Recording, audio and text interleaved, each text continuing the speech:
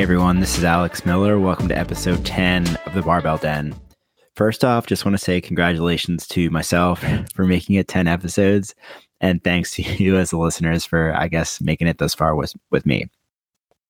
On today's episodes, what I'm going to do is 10 lessons in celebration of 10 episodes. Some of the lessons will come directly from the podcast. Some of them will come in the background, right? Things that I've learned through the process of building out the podcast.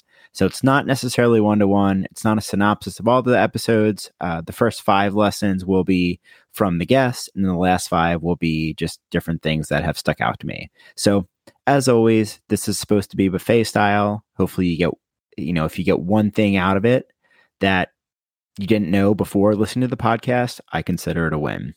As always with the Barbell Den, we'll make things actionable for you. So for each of the lessons, I'll describe it a little bit, give some examples, and then also how I try to make it actionable in my daily life, and hopefully how you can make it an actionable in yours. Just briefly, for those that haven't listened to all the episodes, I did just want to give a quick summary of each of the guests that I've had thus far, just 5 of them. So Noah Scott is a real estate investor. On that show, we talked a lot about real estate investing, how to think like a real estate investor. Justin Pilla is an NFT co-founder. On that show, we talked a lot about cryptocurrency, defining words like blockchain, getting a better understanding of Bitcoin versus Ethereum. Joe DiCarlo is a baseball player. On that show, we talked about the importance of competition, how he thinks about his finances, the things that are important to him outside of baseball. Marlo Bryant works in the venture capital space. On that show, we talked a lot about burnout, right? How to identify it, what to do once you recognize it. Marlo is a big snowboarder, and that's sort of his silver bullet when it comes to finding burnout. Then lastly, Nick Thomas is a helicopter pilot. On that show, we talked a lot about cold immersion, the Wim Hof method, Nova's breathing. Nick has a really awesome routine, and I definitely learned some things. So those are the 5 guests. If you haven't listened to everything so far, again, this is not a synopsis of the 10 episodes. It's 10 lessons from 10 episodes, and hope you enjoy the show today.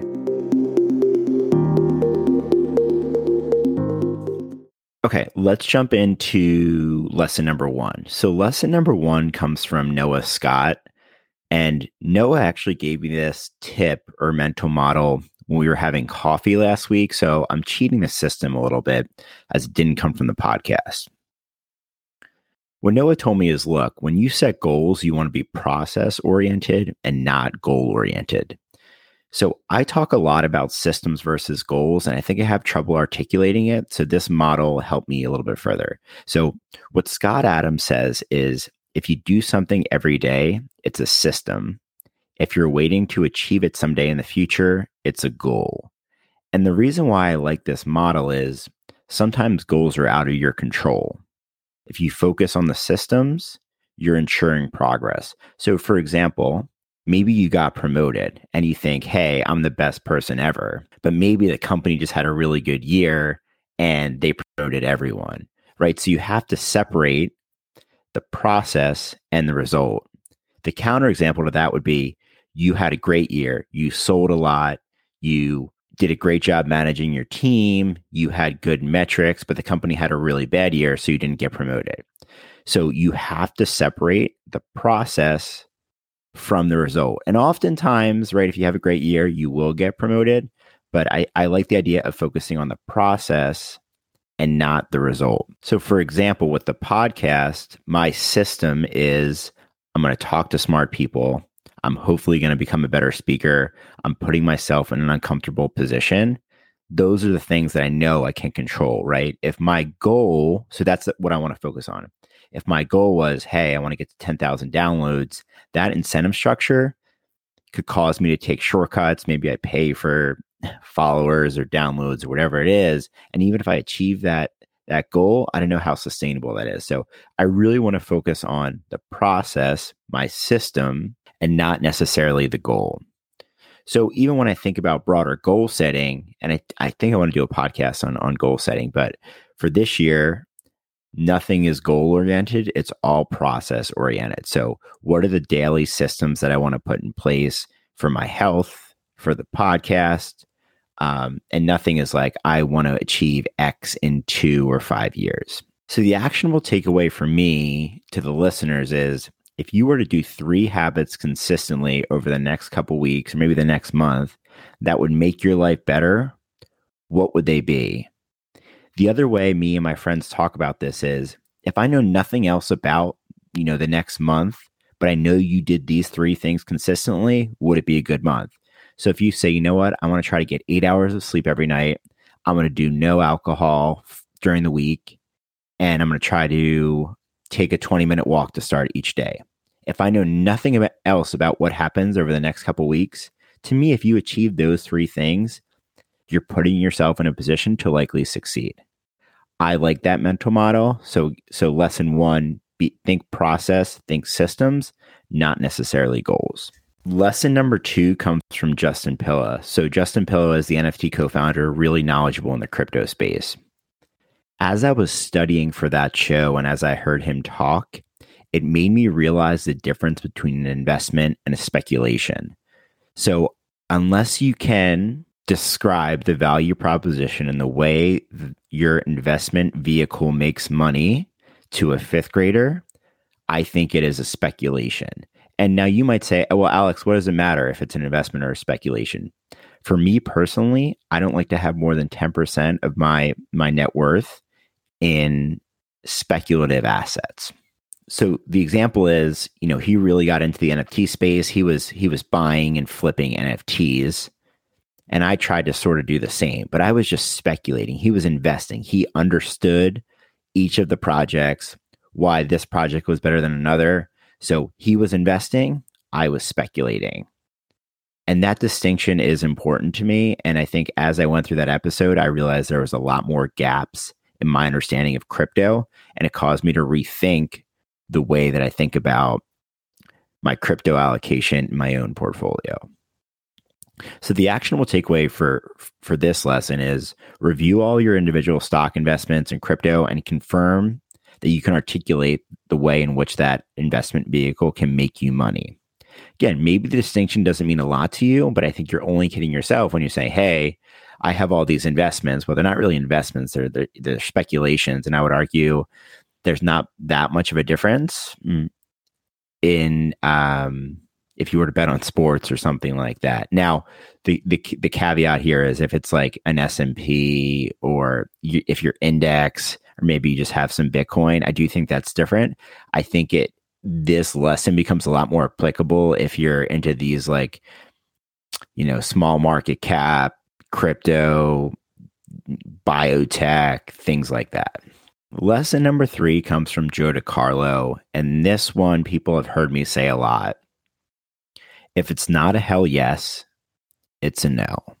And this comes from Derek Sivers, who was on the Tim Ferriss show. And I think the way to think about this one is the kind of cool stuff drowns out the really cool stuff.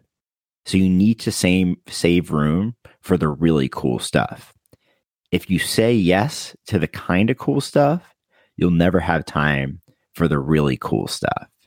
So I try to apply this now to work when possible, social events, trips. Some of the things that I think about is, rate it from 1 to 10, but you can't do a 7. A lot of times people cop out and just say it's a 7. But if you can't do a 7, okay, it needs to be a 6 or an 8. An 8 to me is a hell yes. A 6 is sort of a meh. Another way to think about this, and this comes from my friend at work, is this activity giving me energy or is it draining energy? Right? If it's going to give me energy, great, let's do it. If not, if it's like, I have to do this, to me, it's a no. The actionable takeaway here is the next time you feel like doing something, I reply, thanks for the invite, but I can't make it. I'm trying to become more comfortable with the idea that I don't owe people explanations for not wanting to do things. I think in the past, I'd be like, thanks, I can't make it because of blah, blah, blah reason. I don't think you necessarily owe people that. I think you can just say, thanks for the invite, but I can't make it. This is probably my biggest emphasis for this year. I think I'm really bad at saying no to things. And I can think of 2 things in the past couple of months where I had it in my mind I was going to say no. I called the person and said, hey, I can't do it.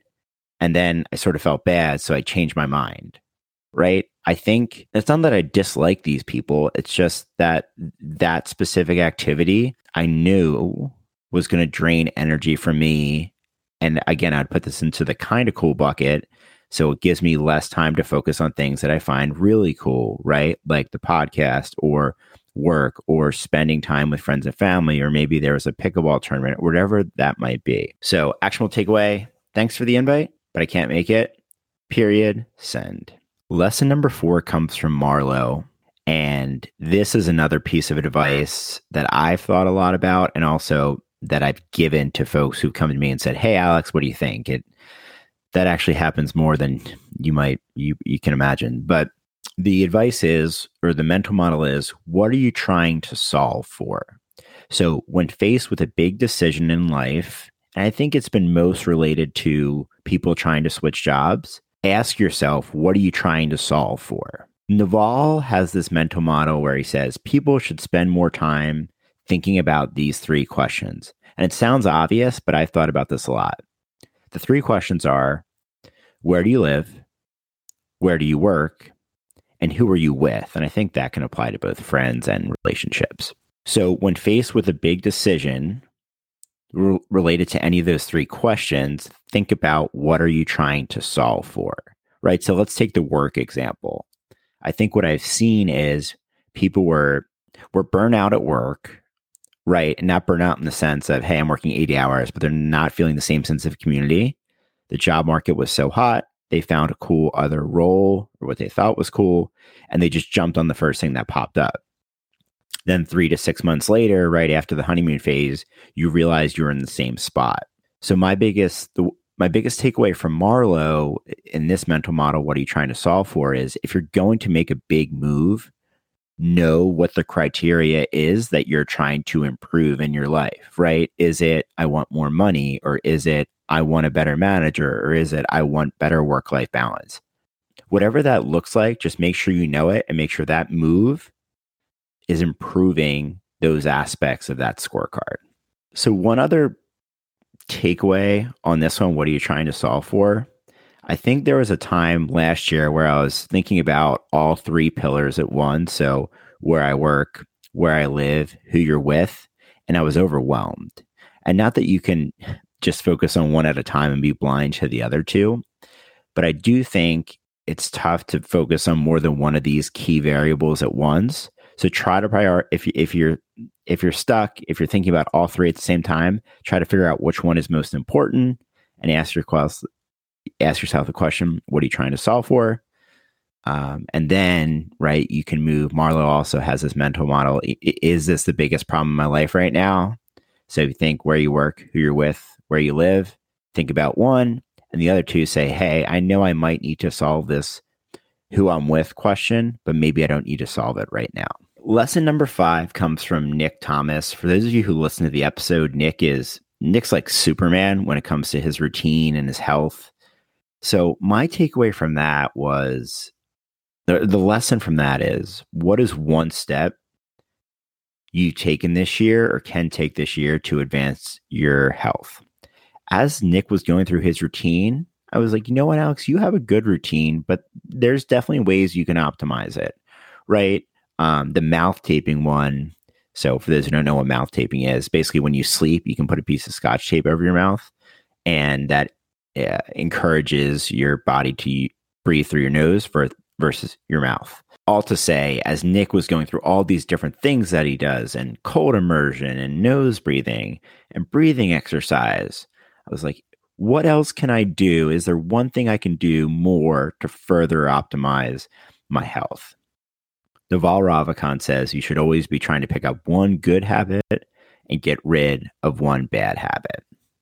So the takeaway for this is, like, just think of one thing, and it can be a small thing, you can do to optimize your health. Some simple ideas: 100 ounces of water daily, try to get 10,000 steps, maybe every other day, prioritize 8 hours of sleep. I actually want to do an episode on 10 ideas to kickstart your health. So those are maybe 3. All to say, Nick got me thinking, there's always ways to optimize your health. And it doesn't have to be these crazy things like go out and run 18 miles to start your day. But I think more hacks that are less effort, higher results. All right, so those are the first 5 lessons. As I said, the first 5 lessons will come from each of the guests. The last 5 will be a grab bag of items that, some are related to specific podcasts, others are just related to the process of putting the podcast together in general. Lesson number 6 is progress is better than perfection. So episode 1 of this show was imperfect, to say the least, right? The audio quality was messed up. I used a lot of filler words. There was awkward pauses, but I got it out there. There's this concept in technology called minimum viable product. And the way to think about that is the best way to build a technology product is to get something out there as soon as possible and get feedback from users. The alternative is you spend 12 months designing, building what you consider to be a perfect product, and you realize the customers don't like it. So instead of building it all at once, you build it a little bit at a time, continue to get feedback, and then based on the feedback you get, you then make design decisions. Colton Richards, who is the co-host of this show called Outside the 9 to 5 podcast, he said to me, "Look, dude, I'm low research, high action." And I kind of like that. Now, I'm not saying you should not do any research on, if you have $100,000 in your brokerage account, but I think why I like that mental model is, at least for me, I had all these different ideas over the past couple of years that I ultimately did not do anything towards. So I built out models in Excel for a real estate property. I, thought about options trading. I thought about crypto, all these different things, and I ended up doing 0 of them. So the reason why I like the podcast is, hey, Alex, this is an easy step that you can take and see where it goes. So I'm proud of myself that I took some action, and that's why I like low research, high action. Additionally, going back to the MVP example, progress is better than perfection. I think you should be slightly embarrassed by your first pass at something, right? It's not going to be perfect, and getting something out there ultimately is more valuable than not getting something out there. As dumb as it sounds, I think it's actually way more applicable in people's lives than they think. So the actionable takeaway for you is, what is one step you can take today for the thing that you've been putting off, for that idea that you had in your head?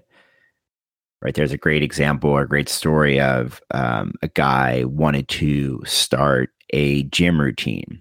So all he did for 1 week was drive to the gym, swipe in, and then go home. So he literally would drive to the gym and just turn right around once he got to the gym. What he was trying to do was he was trying to build up the habit of just getting to the gym, right? And then over time, he started to work out.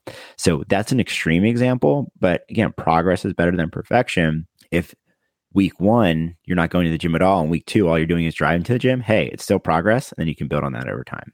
Lesson number 7 is, are you focused on internal or external scorecards? So in the wealth creation episode, I posed the question, do you want to appear rich or do you want to be rich? Joe DiCarlo also gave an example like, look, I don't care that people view me as just a baseball player. The people that are important to me, they know who I am. They know the characteristics that I embody, and they know that I'm more than that.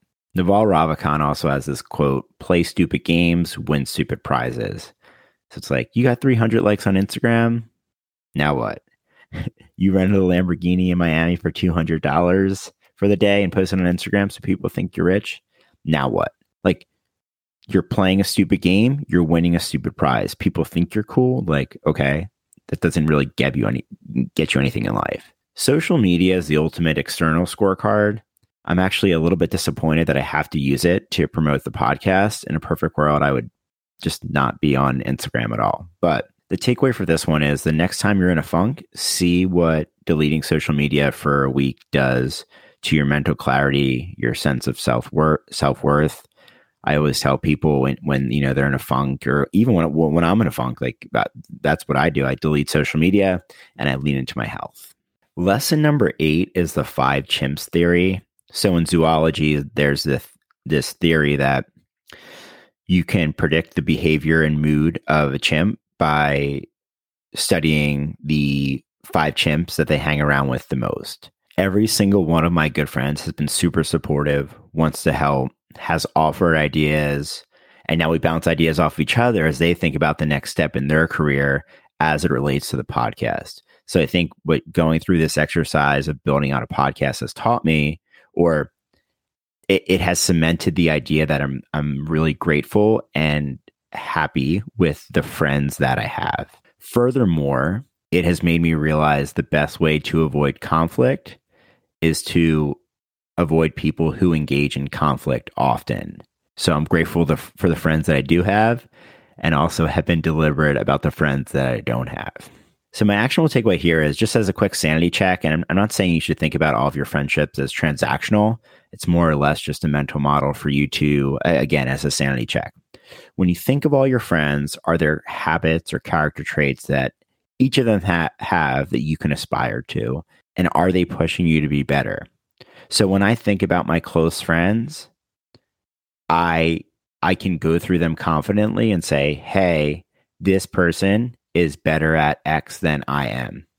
And again, I'm not saying it should be transactional. I just think it's a nice sanity check. Ultimately, I enjoy being around them. They're supportive. They share my values. So all those things are important, but they're also helping me to be better. Lesson number 9 is on increased awareness. So I've been trying to think more about when I have a really good day or a really bad day, what are the activities? What did the preceding 24 hours look like? I gave the example a few times where I was playing pickleball and I was a little bit moody. I wasn't playing well. And in both of those examples, I went out the night before and was drinking and slept poorly. It's really easy when you go out, like say if you're focused on your finances, well, you can check your bank statement and you can see, or your credit card statement, here are all the things I spent money on, and it balances out, and here's my new balance in my bank account. But there's not an equivalent for that for like mood or happiness. It's not like you could say like, my friend gave me a compliment plus $10. I got yelled at work minus $30. There's no equivalent to that.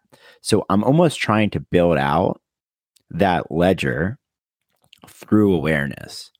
So if I have a really good day, I'll say, hey, what are the preceding activities that I had in that previous 24 hours? What did I eat? What did I drink? Did I take a walk? Did I get outside? And contrarily, if I had a bad day, well, what happened? Right. And then trying to be more aware, therefore I can change, or I can document, and not that formal. I'm not like creating a Microsoft Word document. I can document the things that give me joy and the things that don't, and I can be more deliberate about doing those things and sort of optimize my systems over time. So that's the takeaway. The next time you feel sluggish or super clear happy, try to think about the preceding 24 hours, and are there trends, right? Are there things that you can do to be happier? Are there things that you can avoid to maybe be less moody? The last lesson is thinking about discipline one step upstream. And this comes from Colton Richards. So the examples on this is the idea on this is when people have really good discipline, a lot of times they have really good systems in place to optimize that discipline. So if you say, hey, person X has really good diet discipline, well, maybe person X does have good discipline, but they also don't keep ice cream in the freezer. Or if you say person Y has really good financial discipline, well, maybe they do, but maybe also they have systems in place, right? Maybe they automate their money distribution so that money isn't sitting in the checking account. So it's trying to think about discipline one step upstream. So it's like a discipline hack. So Colton taught me that, and I've been thinking about that a lot, is how can I hack my discipline, right? If I'm trying to eat better, I'm trying to get to the gym more, what are things that I can do to grease the wheels? So that's takeaway. The one thing you want to do more of, is there a discipline hack?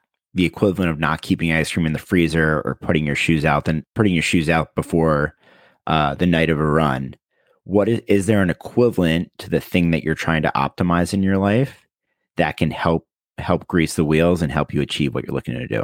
All right. So those are the 10 lessons from 10 podcasts, or you could think of it, 10 lessons from 9 podcasts. As always, appreciate you listening. Feel free to reach out at A22mil on Instagram with any feedback that you have. And the next couple of weeks, we do have some more exciting guests. So appreciate you taking the journey with me so far through these 10 podcasts, and looking forward to the next 10 and hopefully many more.